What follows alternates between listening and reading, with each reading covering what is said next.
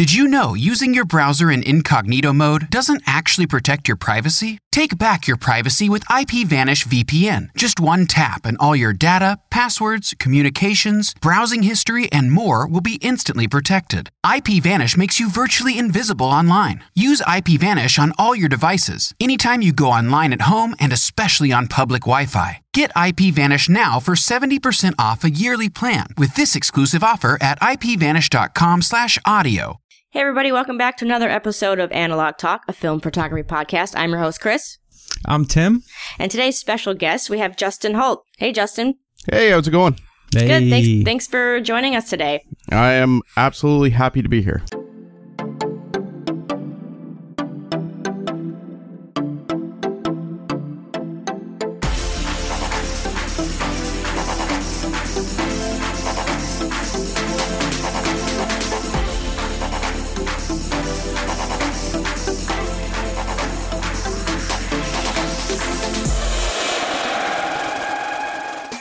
So I thought we'd start off by talking about Fuji and the recent developments with them discontinuing some stuff, unfortunately.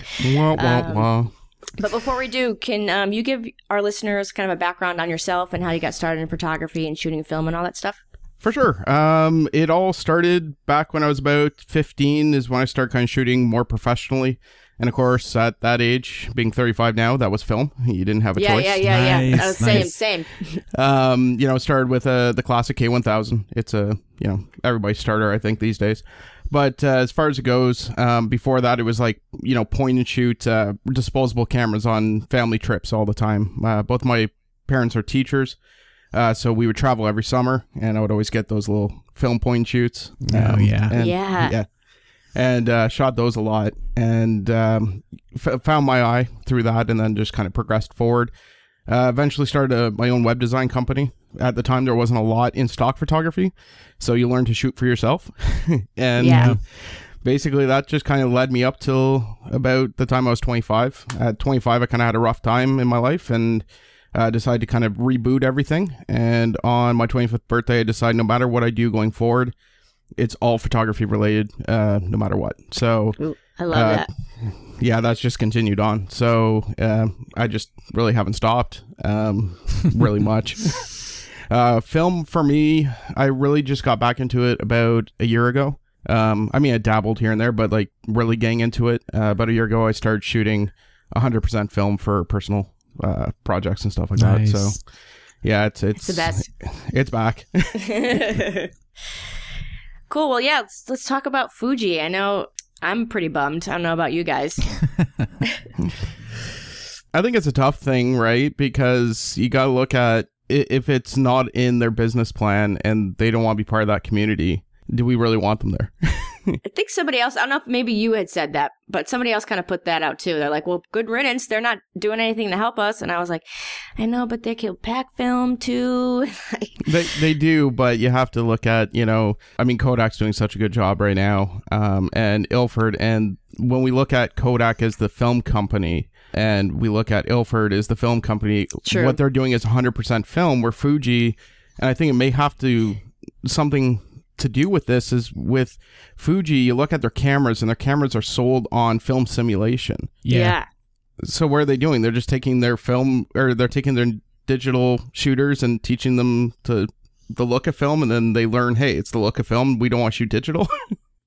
Yeah, but you think that they would like support both sides if that was the case, Man, money rules all, though. I know. I think it really comes down to they see their profits in Instax. Every 13-year-old has an Instax camera. True. And, all professionals are turning into mirrorless cameras because it's a lot easier to carry something like that than, your Canon 1DX Mark 57 and like 20 lenses. And, and the quality you're getting with...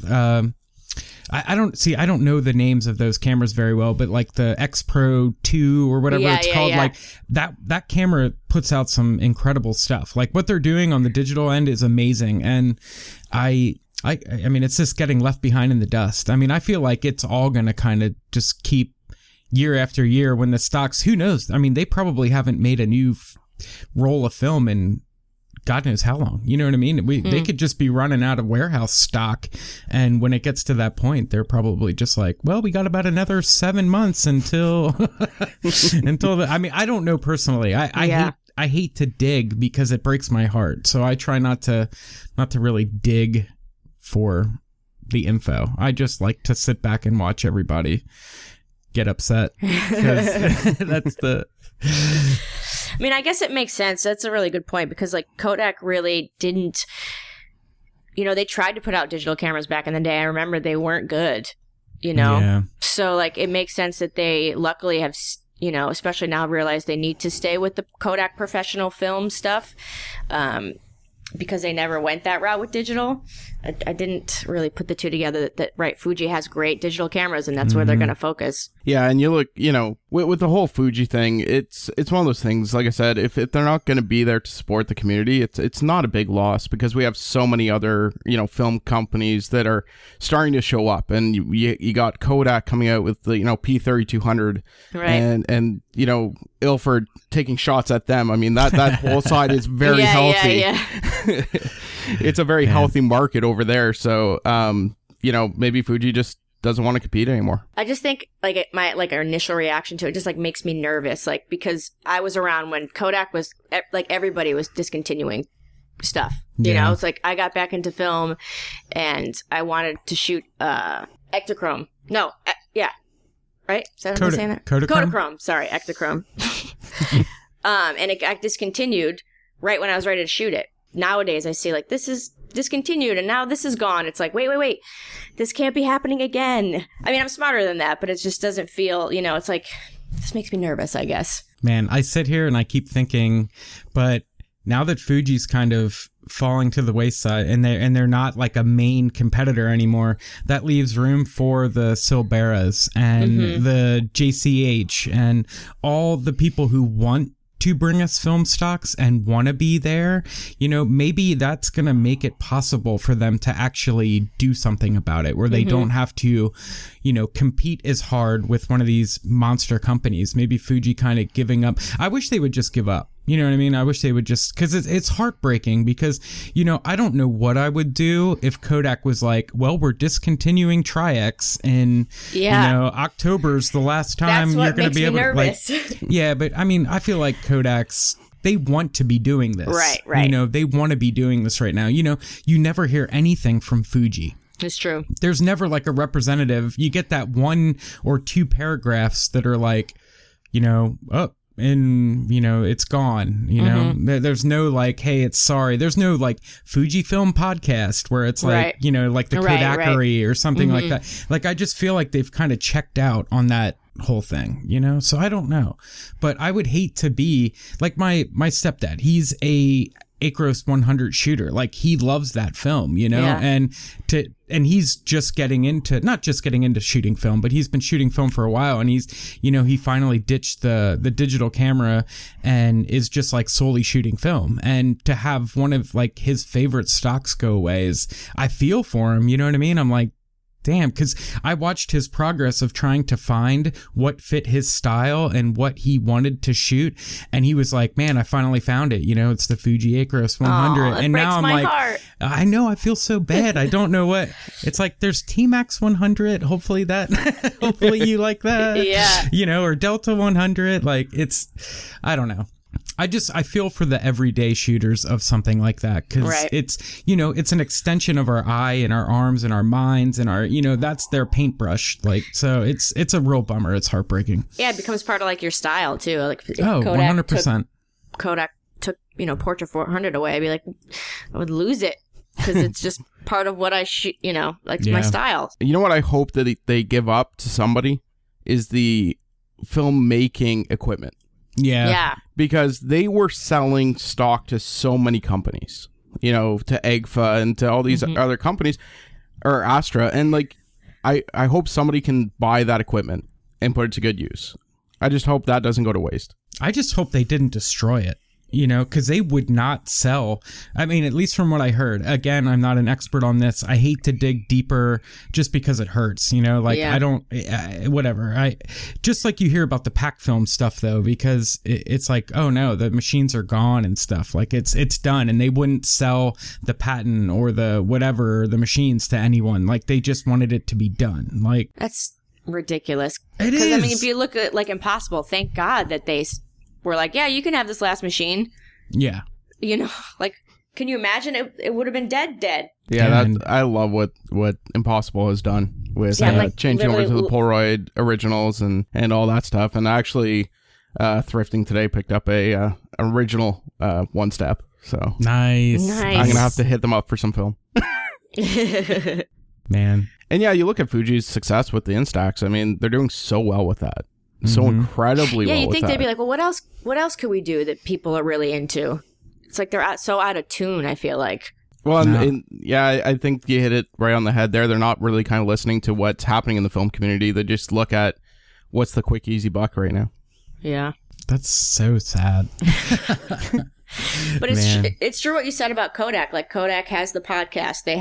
There's a walk they're doing in LA next week. I'm gonna try and go to. They're out here for us, and Fuji isn't. They're hitting the streets. Like, I love Kodak for that reason. Like, just to hear that they're, you know, they have their magazine now. They have, you know, they do these, like, we had a photo walk here in Nashville recently. Yeah, that's the one that's coming to LA now. And I mean, you want to gain respect and love from people. You hang out with people. You get involved with people. You find out what, I mean, I know when I used to play live music, the only way to get fans is to go play live music, to go be a part of something. So like Fuji's not, I mean, I don't know, maybe Fuji is doing something. I don't know, because I'm not into the digital thing. And, you know, I have a couple Instax cameras and I appreciate it. You know, it's cheaper than Polaroid, so it's kind of nice to go out and shoot that every once in a while. But, you know, I don't know.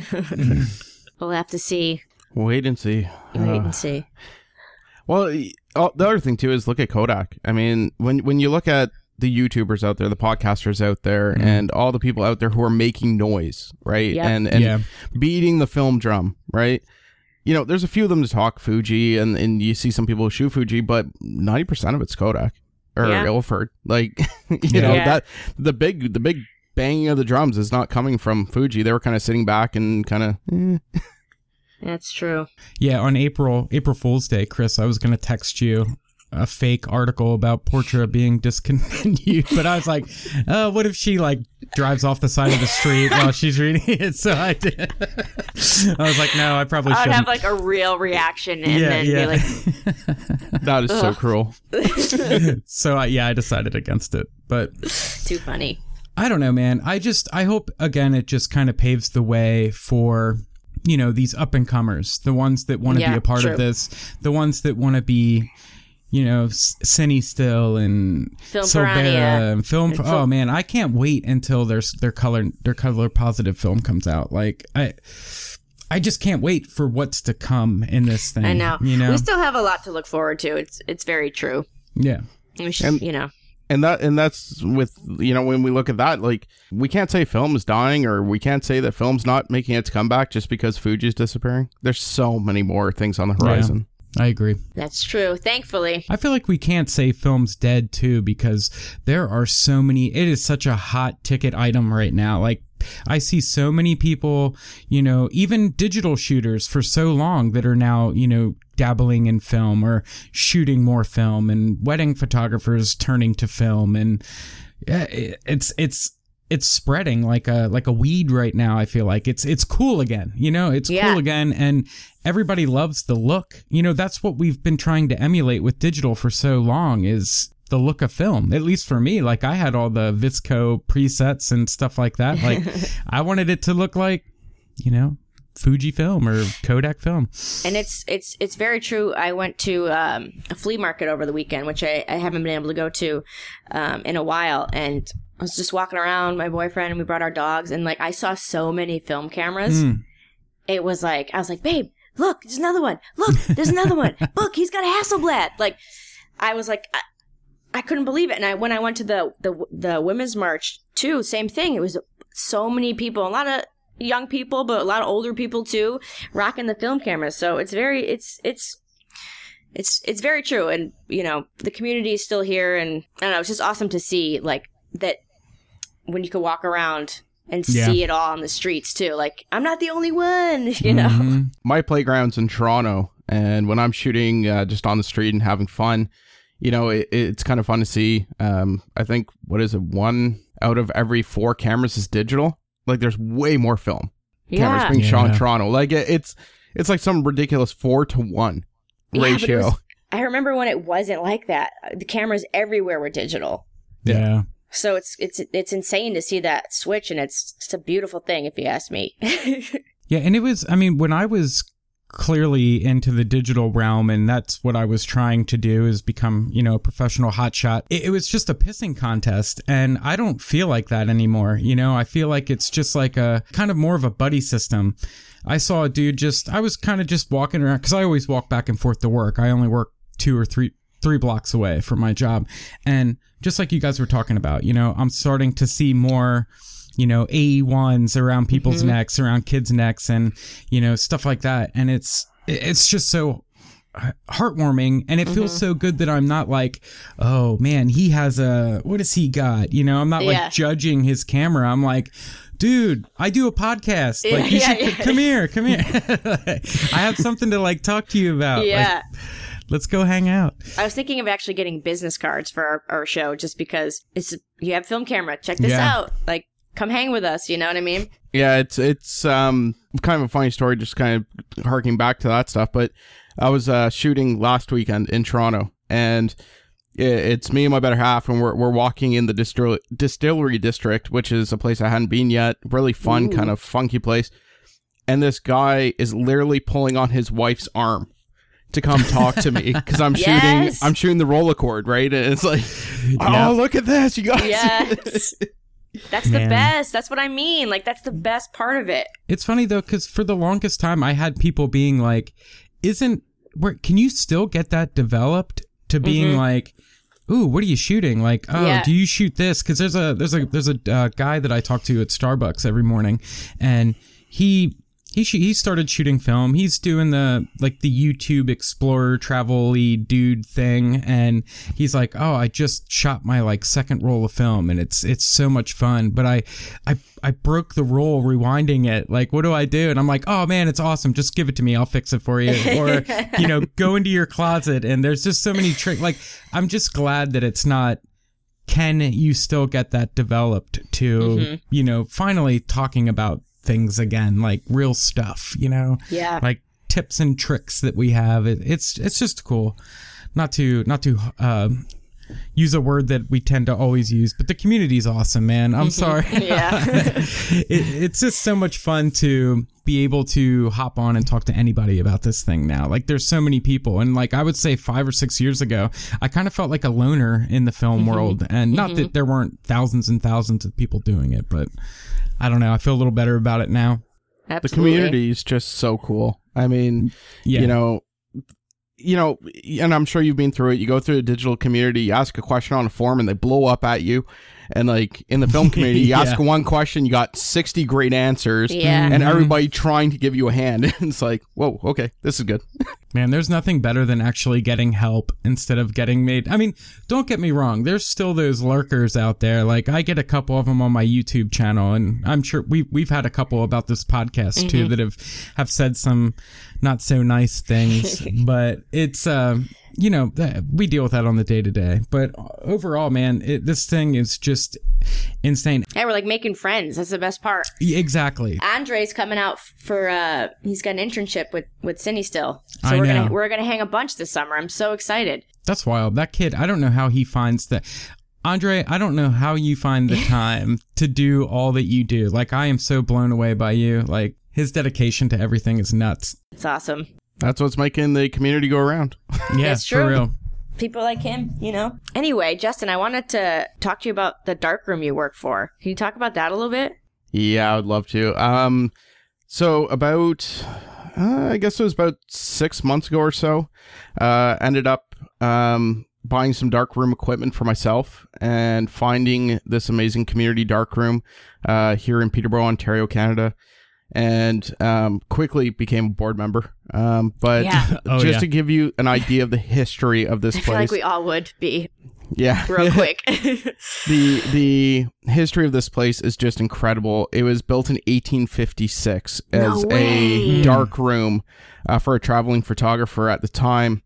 Really didn't hit its stride as a studio till about 1896. And but when it did, there was this one family, the Roy family, and you can actually look up the Roy family studio and actually see this information. But they shot as a family from 1896 to 1992. Wow. And in 2004, there was a major flood here in town. And when they went in after, the people who bought the building after, they went in, they found, I think it was 30,000 glass plates underwater, and a bunch of negatives, and like just the amount of work was staggering. And so they pulled it all out, put it in freezer trucks, got it all, properly restored, which is great. Wow. And that's off somewhere safe now, which is good because it's about $8 million worth of stuff. But no kidding. But as far as it goes, the actual darkroom part is on the 3rd floor of the building, so it was fine. Oh, thank God. Yeah, the important stuff was good. And up there we have, the original sink from the 1800s that's been re-resined, and the original drawing rack. And right now we currently have 4 enlargers on the workbench of all different types, and then another 10 sitting on the floor collecting dust, unfortunately. They were, repairing, testing, and just going through. But as far as goes, it's a community darkroom. We sell memberships for the year. People can come in, they can use our chemicals. It's just an amazing little community within our area, which is good because we don't have a big film community yet. I'm working on that. Wow. But as far as that goes, I mean, just the history of the building to step in there. Yeah, it sounds like a museum almost. It really kind of, it's a museum where you get to touch and play. Yeah. Which is amazing. And, I can't say enough about it. Like, it's just the history. Like, this is a building that was built and uses a darkroom before Canada was a country. Oh my God. And within, we're talking built in 1856. So we're talking 20 years from the first photograph ever being taken. And there was people using it. And if you actually look up Roy's studio, you can actually see some of the pictures from the glass slides and from the negatives, which is, I mean, we're talking really early stuff. Yeah, that's so cool. Is that stuff like on display anywhere right now, the darkroom? Right now, it's being held somewhere safe. Right. We don't have the ownership of that. I believe the owner of the building does. But she is kind of the best portrait photographer in the area type thing. And so she fully believes in the darkroom, keeping all this stuff. And like, we have original enlargers and we have original parts, and she's keeping all that to turn it into either a museum display or actually turn the place into a museum eventually, which is, wow. I'll definitely get involved with that as well. Yeah, that'll be so cool if you like get a little history, like a museum for like you walk through, and it's like, oh, if you want to develop, it's over this way. Yeah, down the hall to the left. Well, you can look at this image, and it's like, this is a 200-year-old image. Here, come and develop in the same exact place it was taken and developed. Crazy. And, it's unbelievable, and to have found it, and just recently I took over the project as president. Of course, they feel very strong about it, so they were like, hey, you're really excited about this? Take the reins. So I'm like, okay. Yes. So, I can't say enough about it, really. It's every time I'm developing film in there, or if I'm, doing a darkroom print, it's grins ear to ear the whole way through. Yeah.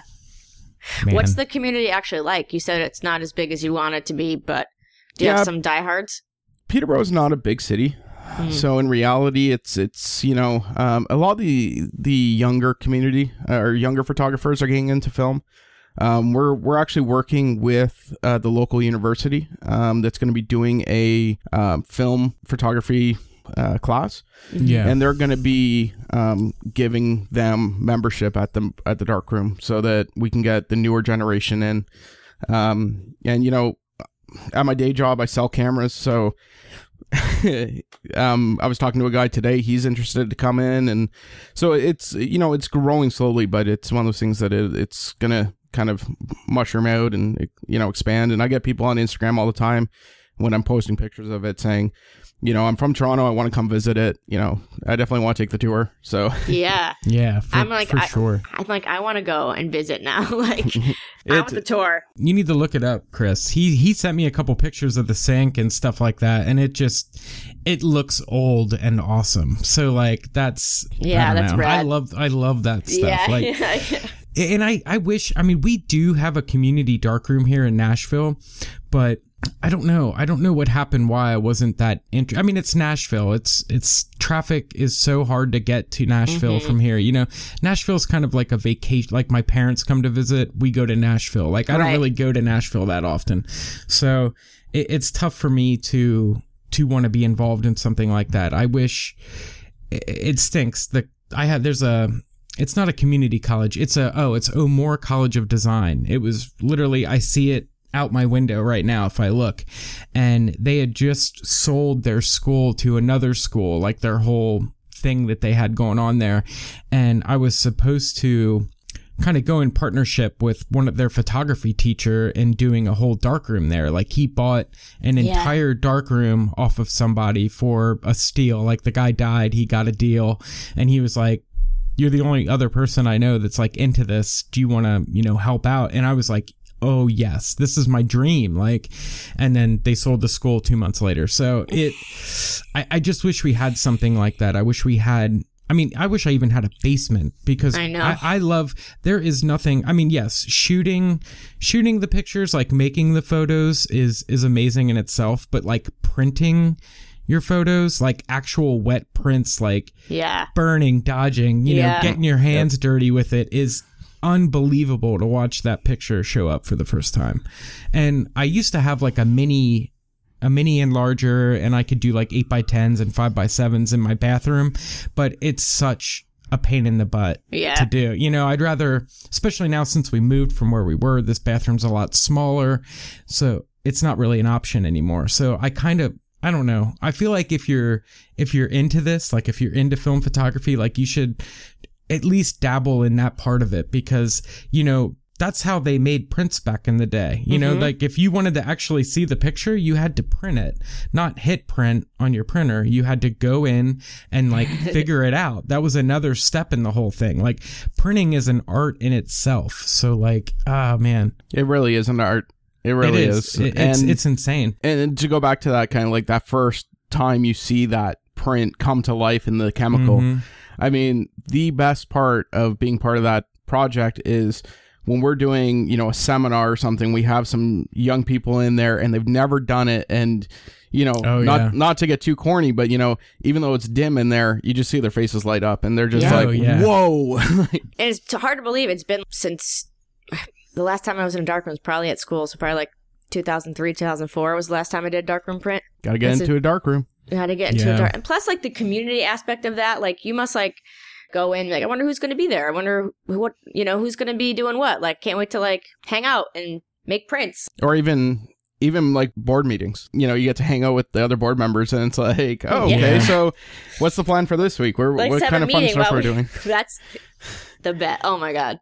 Is there really not like a community darkroom in LA, Chris? I haven't really looked into it, to be honest. I'm definitely going to check it out. I think I talked to you. I was like, I want to open my own. And you're like, well, that's a lot. And I was like, I know. But Dude, I mean, it's definitely doable. It's just, rent and all that stuff. Like, cause I was right there with you just like 2 or 3 years ago. I was like, I'm doing it, man. I'm going to, this and this and this and this. Yeah. And then I started to really think about it, and I was like, oh man, this is so hard because I'm the only person I know. I mean, you know more people out on your end that shoot film and stuff like that. And I mean, there are people here that shoot film, but I don't know.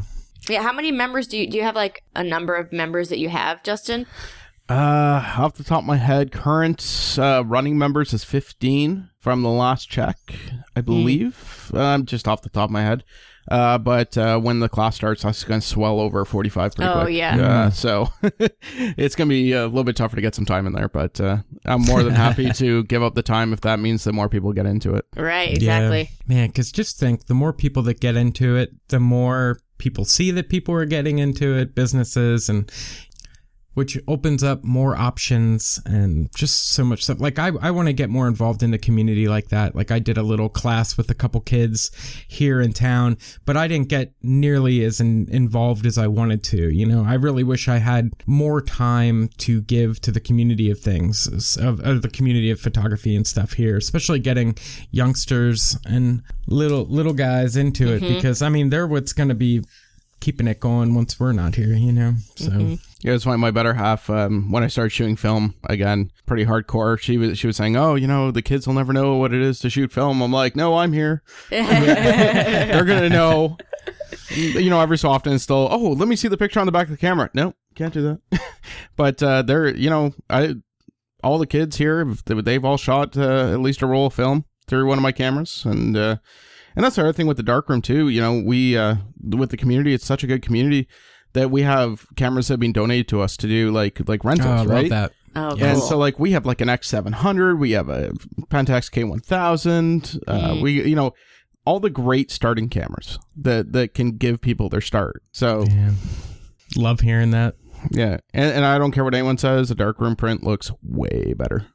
Oh, for sure. I mean, the last time I printed was probably like 2015.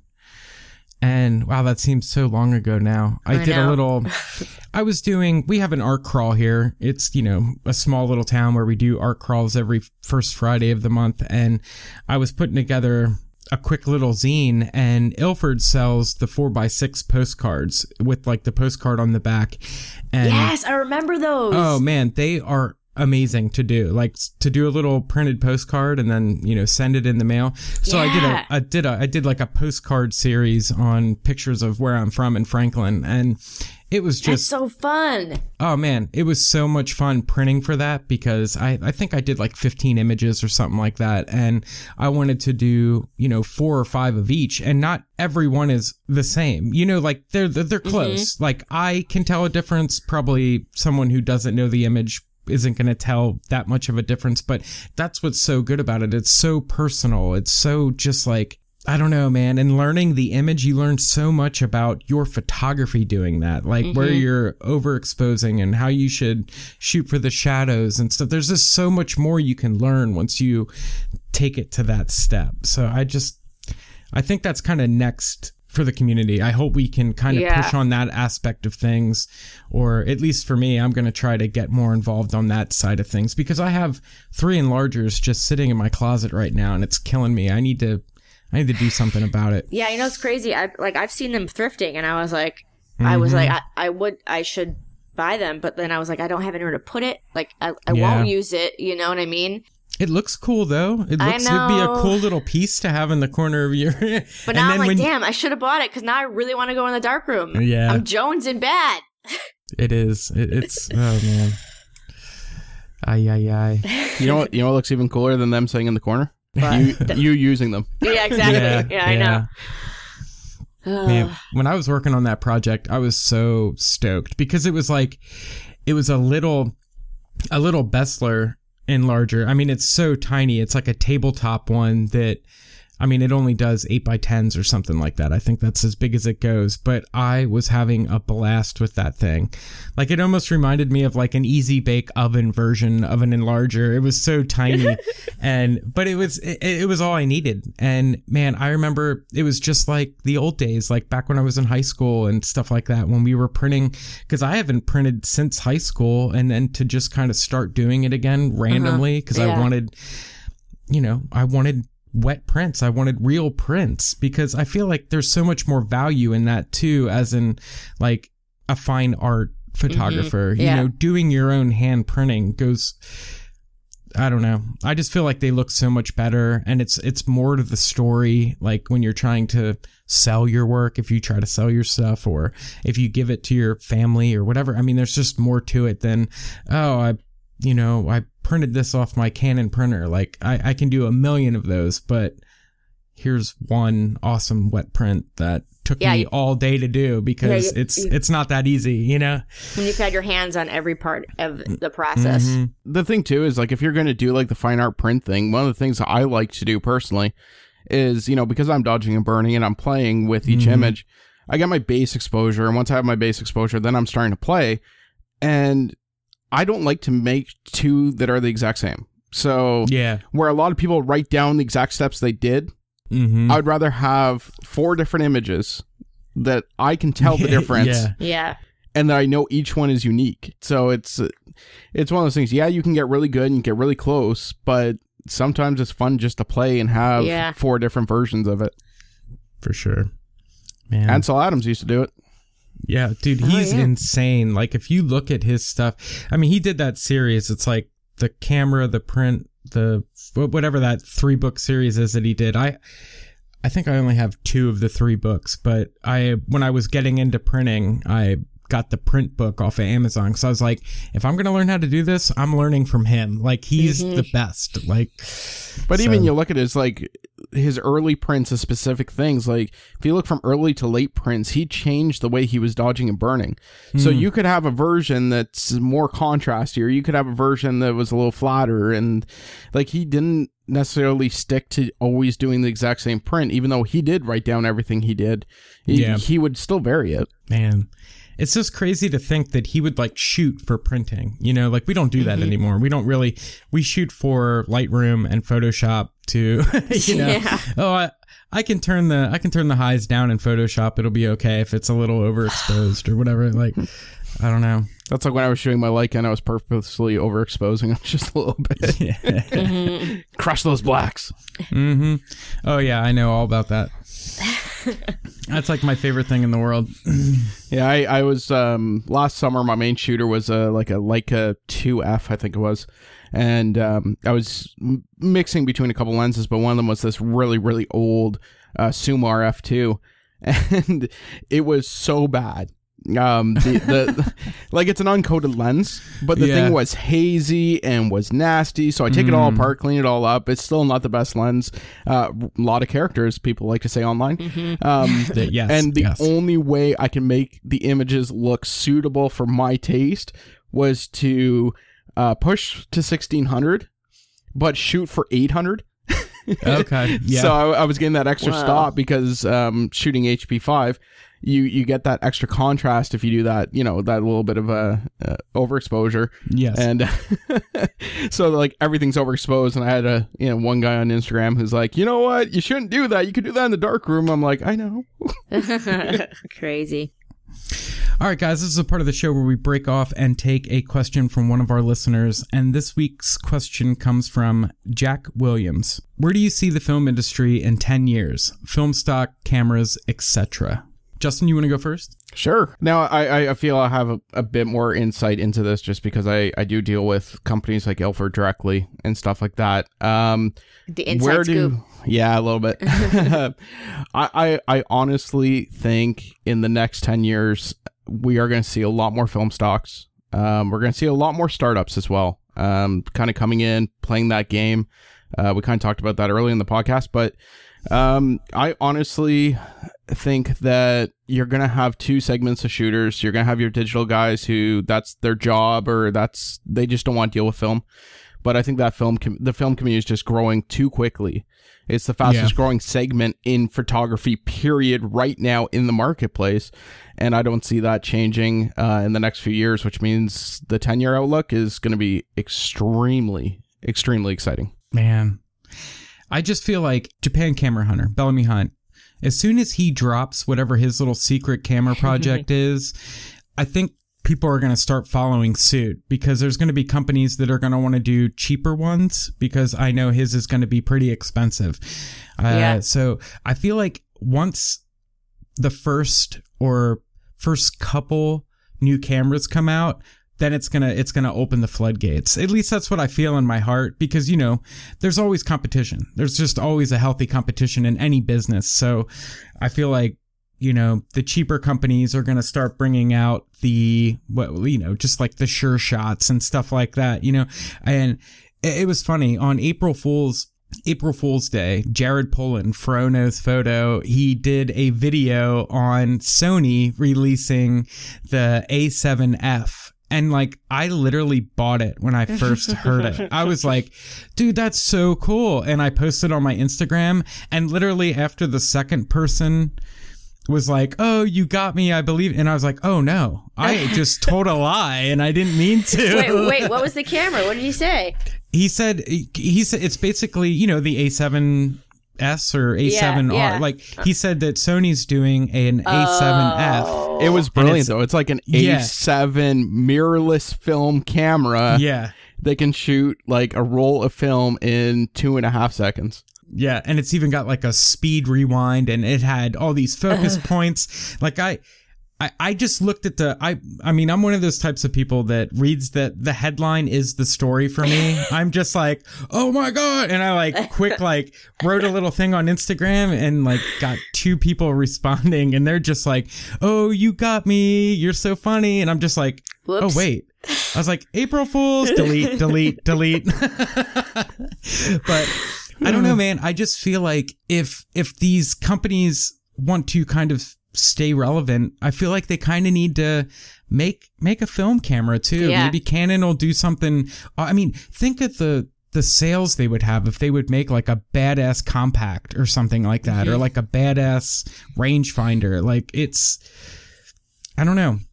I know Leica's going to keep smashing it. Leica always smashes it. There's always Leicas everywhere. So don't forget Voigtlander. They still make them. They do. Yep. You can get Bessas that are brand new out of the box. Whoa. Man. But I mean, I think that's the trend that we're on. You know, like right now, all the film cameras that we have are like getting more and more expensive. And I feel like it has to hit a wall at some point. Like, if it takes like people like Bellamy putting out film cameras to bring everything to back down to a normal, you know, affordable situation, because there's so many, like, even like the Stylus Epic, they're going for like $350 now. And I paid $150 for it. And those were like $30 like 3 years ago. In their day, though, they were that much money. Right. You know, when they were new, they were very expensive cameras. But just like you said, I saw an Epic for $600, and I was just taken back by that, because I have one that just needs its flash fixed sitting on my shelf. I'm like, ooh, that's half my rent. Yeah. Like, heck yeah, that's just sitting there in case something, you know. Yeah, did you see the B&H ad that Bert's put up? No, From like, I it didn't was like see in the 90s. So it had all like the Stylus Epic and like what they really cost, and the Sheikah T4 was like $150, and I was like, what? No kidding. That's what they sold for new, and now they're like $500.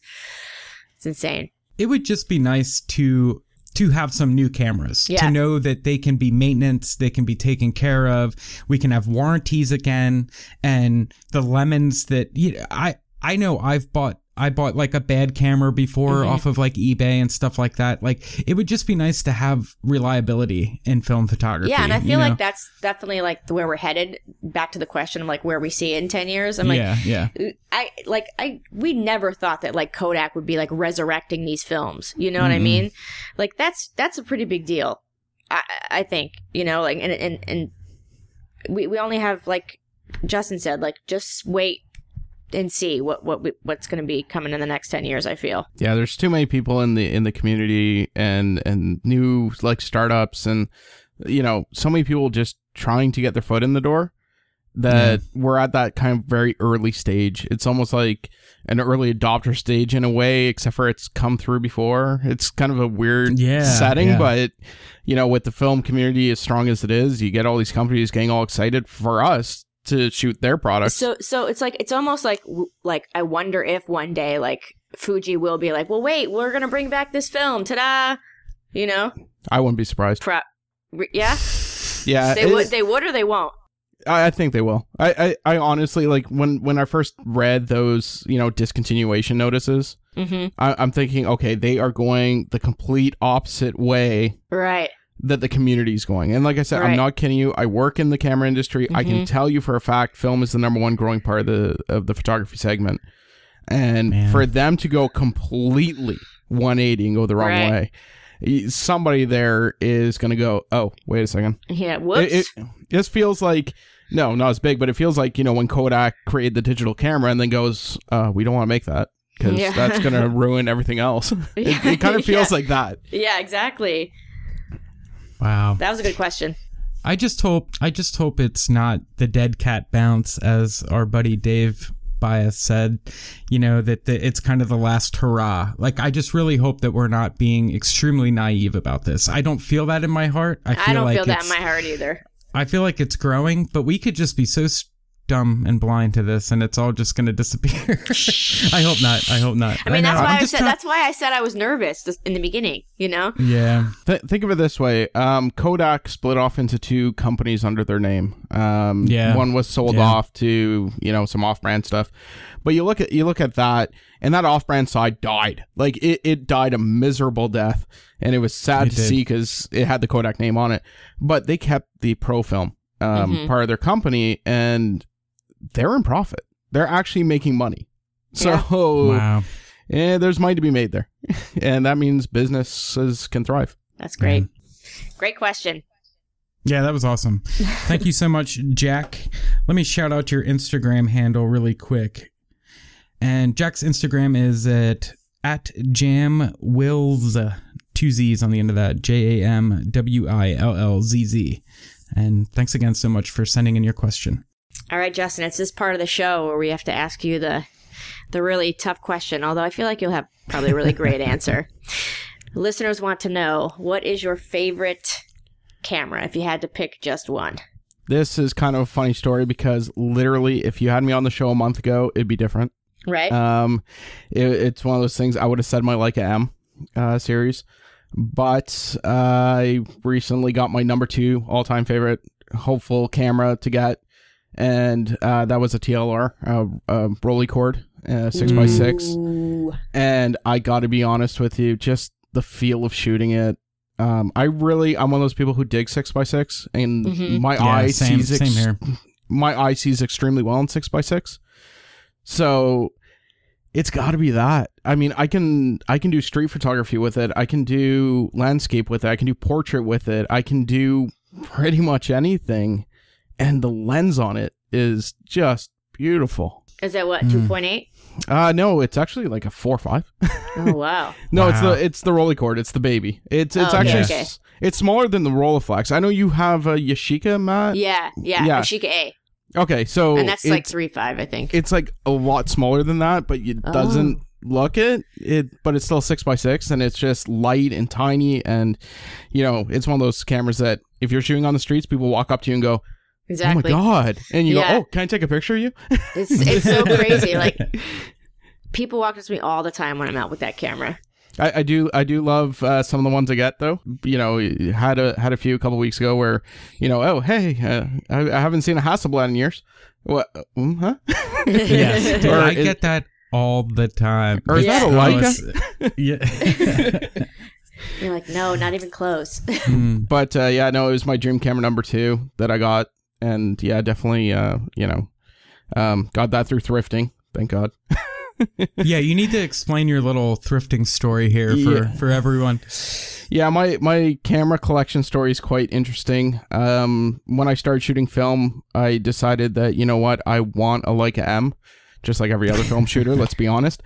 If you don't want a Leica M, that's because you already have one.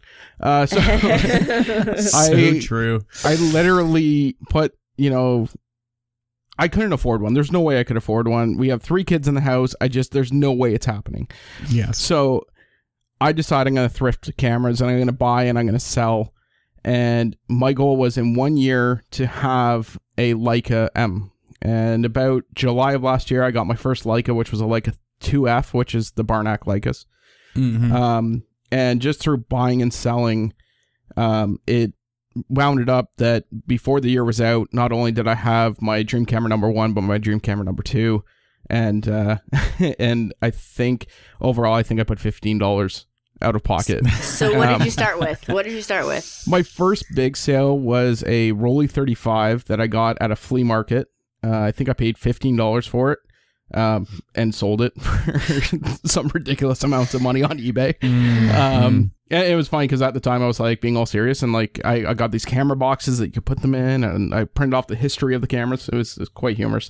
And then my next, it was almost right away as well, was I got a box, and I'm not kidding you, this was like the photographer's box. He owned everything from original, and inside of it was a Contax 2 in near mint condition, which is like, that's the camera that Robert Capa took to war. And like just beautiful camera. And then had an older Minolta, I can't remember what that was, sold the Minolta for like 200. I sold the a 28 mil lens for the Contax for I think it was like 1,400. Jeez. So that one was a little bit of luck. And then of course just picking up cameras as I go. I can't tell you how many K1000s I got, and we all know how well those sell. See, my problem is I would keep them. I don't want to sell them. Yeah. Like, I'm trying to do a YouTube channel giveaway because I hit like 1,000 subscribers, and I texted Timothy I have a one step. And the only reason why I'm like, I'll give this one away is because I have another one. But I'm still like, but what if that one, I should keep both though. Like, I could never get to a Leica because I'm a hoarder when it comes to my cameras. I got really lucky with my finds, and I was finding a lot. And so like literally, you know, I'd maybe put a roll through, and it was like, oh, I got to move on to the next one. And then you get hooked on the next one. So you sell the previous. And I'm in a room right now that is literally, I think there's 30 some odd cameras just sitting on a shelf behind me that I have to go through. And those are just the point shoots. Wow. And like everything, like from Olympus to Ricoh to you name it. And like I hold no bars. If it's a $2 camera, I'm buying a $2 camera. If it works, great. If it doesn't, it's hitting the garbage. But it's one of those things that, and like today, I went out before we recorded this, and I picked up an original one step, and I'm like, oh, I'll take that. Yeah. Oh yeah. So yeah, I was very, very stoked about that. And then, you know, it's just, and you know, some weeks are busts. You don't find anything, but you know what? You keep your head high. You know, it's the weeks you feel the worst about it that you find the best stuff. I feel like it's where you live. I'm just dried up over here. You know, have you been doing flea markets? Yeah, I went to the flea markets this weekend. Yeah, not too much there. There wasn't really. I mean, I didn't want stuff that I didn't want to like, because the flea markets, they kind of know what they have. Yeah. You know, so like the point and shoots are like $40. I'm like, I don't know. No. But yeah, I have a guy at our local flea market that I told him what I'm doing. And I'm like, look, I'm going to be honest. This is what I'm doing. I know you're buying them at auction. Call me when you get something. Right. And we'll work out a price. And if I like it, I'm taking it. Like, it's that simple. And, you know, I've become kind of known in town as, okay, I'm going to buy film cameras. So, like, every so often I'll get a phone call for somebody random, and I'll be like, yeah, I have a Mamiya C220 TLR. Do you want that for, like, $50? No, not at all. Yeah. So, you know, it's one of those things that, I mean, it couldn't have gone better. It's kind of like that Cinderella story. Yeah, no, exactly. And, you know, okay, so here's my 3 cameras that are in my bag every single day that I go out. Yeah. I have the Rolleicord, the Leica M1, and a Rolly 35. I got a second one, so. And I just got that. And I got it for, I think, so I got the Rolleicord and the Rolly 35 from the same guy. He was like a Rolly shooter. And I think I paid $150 for both. And I'm like, oh, no kidding. And I look up the Rolly 35 again, and it's like the LED one, which everyone's like, well, that's not the popular one. Then you go look on eBay, $450. That's insane. I didn't know they were going for that much. Jeez. Yeah, they're, you know what though? They're really cool cameras. It's like cool. A zone focus camera. Cool. Yeah. It's hard to use. You have to fight it. Yeah. And it's you know what it really reminds me of is a really tiny version of like the Olympus Trip 35. That's really what it reminds me of, because it's zone focus, pain in the butt to use. Zone focusing is so hard. But has a Carl Zeiss lens on it. And it takes insanely good photos. They do. And when you hit it right, you hit it right. And it's, you know, you can take that right home to the bank, and, you know, it's great. It's awesome. still bums me out. I passed on one at the little antique mall that we have here, and they wanted like $35 for it or something stupid. And I was like, I just don't. And now that you're saying that they're going for like $400, you're like, damn it. Yeah. Well, it's funny because when I sold my first one, right, like I shot 2 rolls through it, and I liked it, but I knew what it was worth, and I knew where it was going, and like I had the vision. I got to sell it. I got to get to my Leica. And then I was like, no, I sold it. I need to get another one. And it just, when getting that other camera, just by chance. And it was actually funny. That same guy called me. Really good guy. He called me up and he goes, look, I got a Yashica mat, the original Yashica mat. And I got one of those. The shutter is sticking. Are you interested? I'll give it to you for like nothing if you think you can fix it. And I'm one of those people who's not afraid to go in. Like, I'm not a camera tech. No, I'm the same way. I'm going in. Like, if I get it for the right price, I don't care. And like literally 30 minutes later, a little bit of, machine oil and everything. And now it's working. And it's like, wow. Okay. I love it. Now I got to re-leather it, but now I got a nice little TLR, nice little Yashica. It's the best, man. That's the bummer about those Yashicas, though. You have to like totally tear the leather off of them to fix them. Oh, it was like almost plastic. Yeah, wow. That's how mine was too. I had to, my focusing dial broke on my just Yashica mat. I had the Yashica mat and then the Yashica 124G, but the original, it's same thing. The leatherette just like flaked off. It was so crap. Man. Cool. Yeah, I'm glad we got into your little thrifting story. It gives me hope for maybe selling some of the cameras that I have. and then you'll have a Leica. Yeah. And honestly, Chris, just take your time and don't feel pressured about it. I am literally, now here's the cheat that I have. I am 5 minutes away from my Valley Village. So I'm not too far. So that's the one I go to, Valley Village. They're the ones that have a lot of the most I've seen. Like, I feel like Goodwill doesn't really have anything anymore. No, yeah, I feel the same way. But like, I am there religiously. Yeah. Because you know what? On the way home, I'm in and I'm out because I know exactly where to look. Exactly, me too. If you know a Valley Village, they'll have like 3 places to look, not just one. Yeah, there's like, why? They're like, we walk in, it's like this spot over here, and you walk all the way around to the back to the corner, there's another spot, and then there's in the cage, and then there's like one spot in the front too. Have you seen the Polaroid Pro?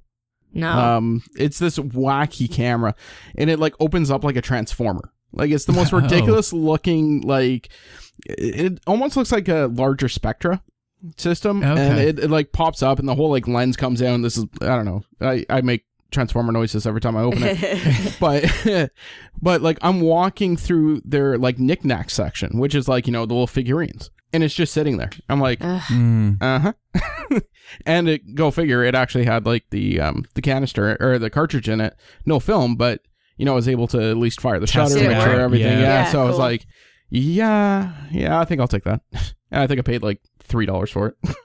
It's so hard to walk into like a thrift store and not want to just turn the whole place over, because I'm like, what if there's something buried underneath that I don't, because everything's kind of scattered and on top of each other. I was going to say, that's why I always go through the kids' toy section. I've found so many point and shoots in the kids' toy section because the little kid picks them up, runs around with them, and then ends up finding a toy and just leaves it sitting there. So I always do a sweep through there, and I'll find something. I'll find at least one busted something with the battery door missing. But and you know what the worst is? Like, with the small point shoots, and we all see them. They're like the $2-3 bag ones. I can't stay away. No, I just can't do it. I mean, I have boxes of them right now. Like, literally, when I say there's 30 cameras behind me on the shelf, those are the ones that are to be film tested. Like, and I added another one tonight, and it's like, oh. That's why they call it a camera rescue for a reason. We feel like we're rescuing them. Oh yeah, and I mean, like, you open it up, you go into the battery compartment, it's all corroded inside, and it's like, oh god. And then a little pro tip for you: throw a little vinegar in there; it'll take that corrosion right out. But then you throw the batteries in and get out shooting with it. It's the best. And you know what? Like, I picked up this Canon. Like, I can't remember what it is. Like, Canon Cameo or something. It's not even a spectacular camera, but 50 millimeter. I think it's f3.5. And you look at the images online that it's taking, like on the Lomography website, Because I always look at, right? Like, I'm always looking it up, and it's like, wow, this takes really good pictures. For $2, I can't say no. Cannot say no. Yeah, I found some of my favorite cameras that way. Just like no names, off brand. I have like a Vivitar. I think that's what they're called, Vivitar. It's actually a 2.8 point and shoot. It's so clunky. It's definitely like 80s, but the pictures it takes are fantastic. Like they're great, you know. And I never would have ever thought about that camera if I wouldn't have found it, you know. So it's cool. All right, it's time again for another Patreon Spotlight. And this week's Spotlight is on Jason Konopinski.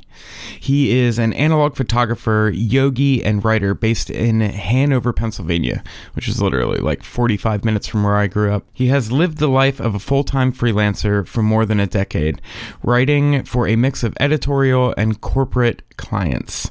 His interest in analog process photography began in earnest when, at gentle coaxing of a fellow yogi and photographer, he bought a Canon AE1 program as a means to train his eye and creative vision towards composition, emotional response, and personal expression. Preferring to work with the traditional film 35, medium format, and large formats, Jason uses photography as an extension of his yoga practice, recognizing that drive to self-expression and create meaning is a universal condition as we seek to understand our true nature as the seer. Jason Expose exists as a central hub for personal creative projects, essays, photo sets, and a weekly vlog. Thanks again, Jason. We appreciate it so much, and we love seeing you in the comment section all the time and in the group on Facebook. And man, we just can't say thank you more than enough. Well, thank you so much for joining us, Justin. Where can everybody check you out? Everyone can check me out on Instagram, which is @filmshow. This is where things get weird because the branding's all wrong. But Instagram @filmshow. I also have my own podcast, which is www.notafraidofgrain.com. Love that name. That's a great name. I love it. Of course, everything else is branded wrong because of this, but I came up with it after. And then my YouTube is youtube.com/thefilmshow. And that's pretty much where you'll find me. Awesome. Timothy, what about you? All right, guys, you can find me on Instagram and Twitter @TimothyMakeups. I also make YouTube film photography related videos. I don't know why I say that every time, like you guys don't know, because you probably do. If you listen to this, you probably watch my videos. So, but you can go to youtube.com/TimothyMakeupsDitzler. It's a mouthful, and I'm very sorry. I'm still trying to figure out how to fix that. I think you can only change it so many times in such little time, and I'm like, now I have to wait because I was like, oh, I want it to be this. Oh, I want it to be that. So, but yeah, I also do kind of a little personal podcast. It's called We Believe in Film. That is also living on my YouTube, and it's on SoundCloud if you just prefer audio. I've been trying to kind of mix video and the audio for that little thing, but trying to think if there's anywhere else that I'm at. No, I think that's it. Chris, where are you at? So I am Crispy Photo on Instagram, YouTube, and Twitter.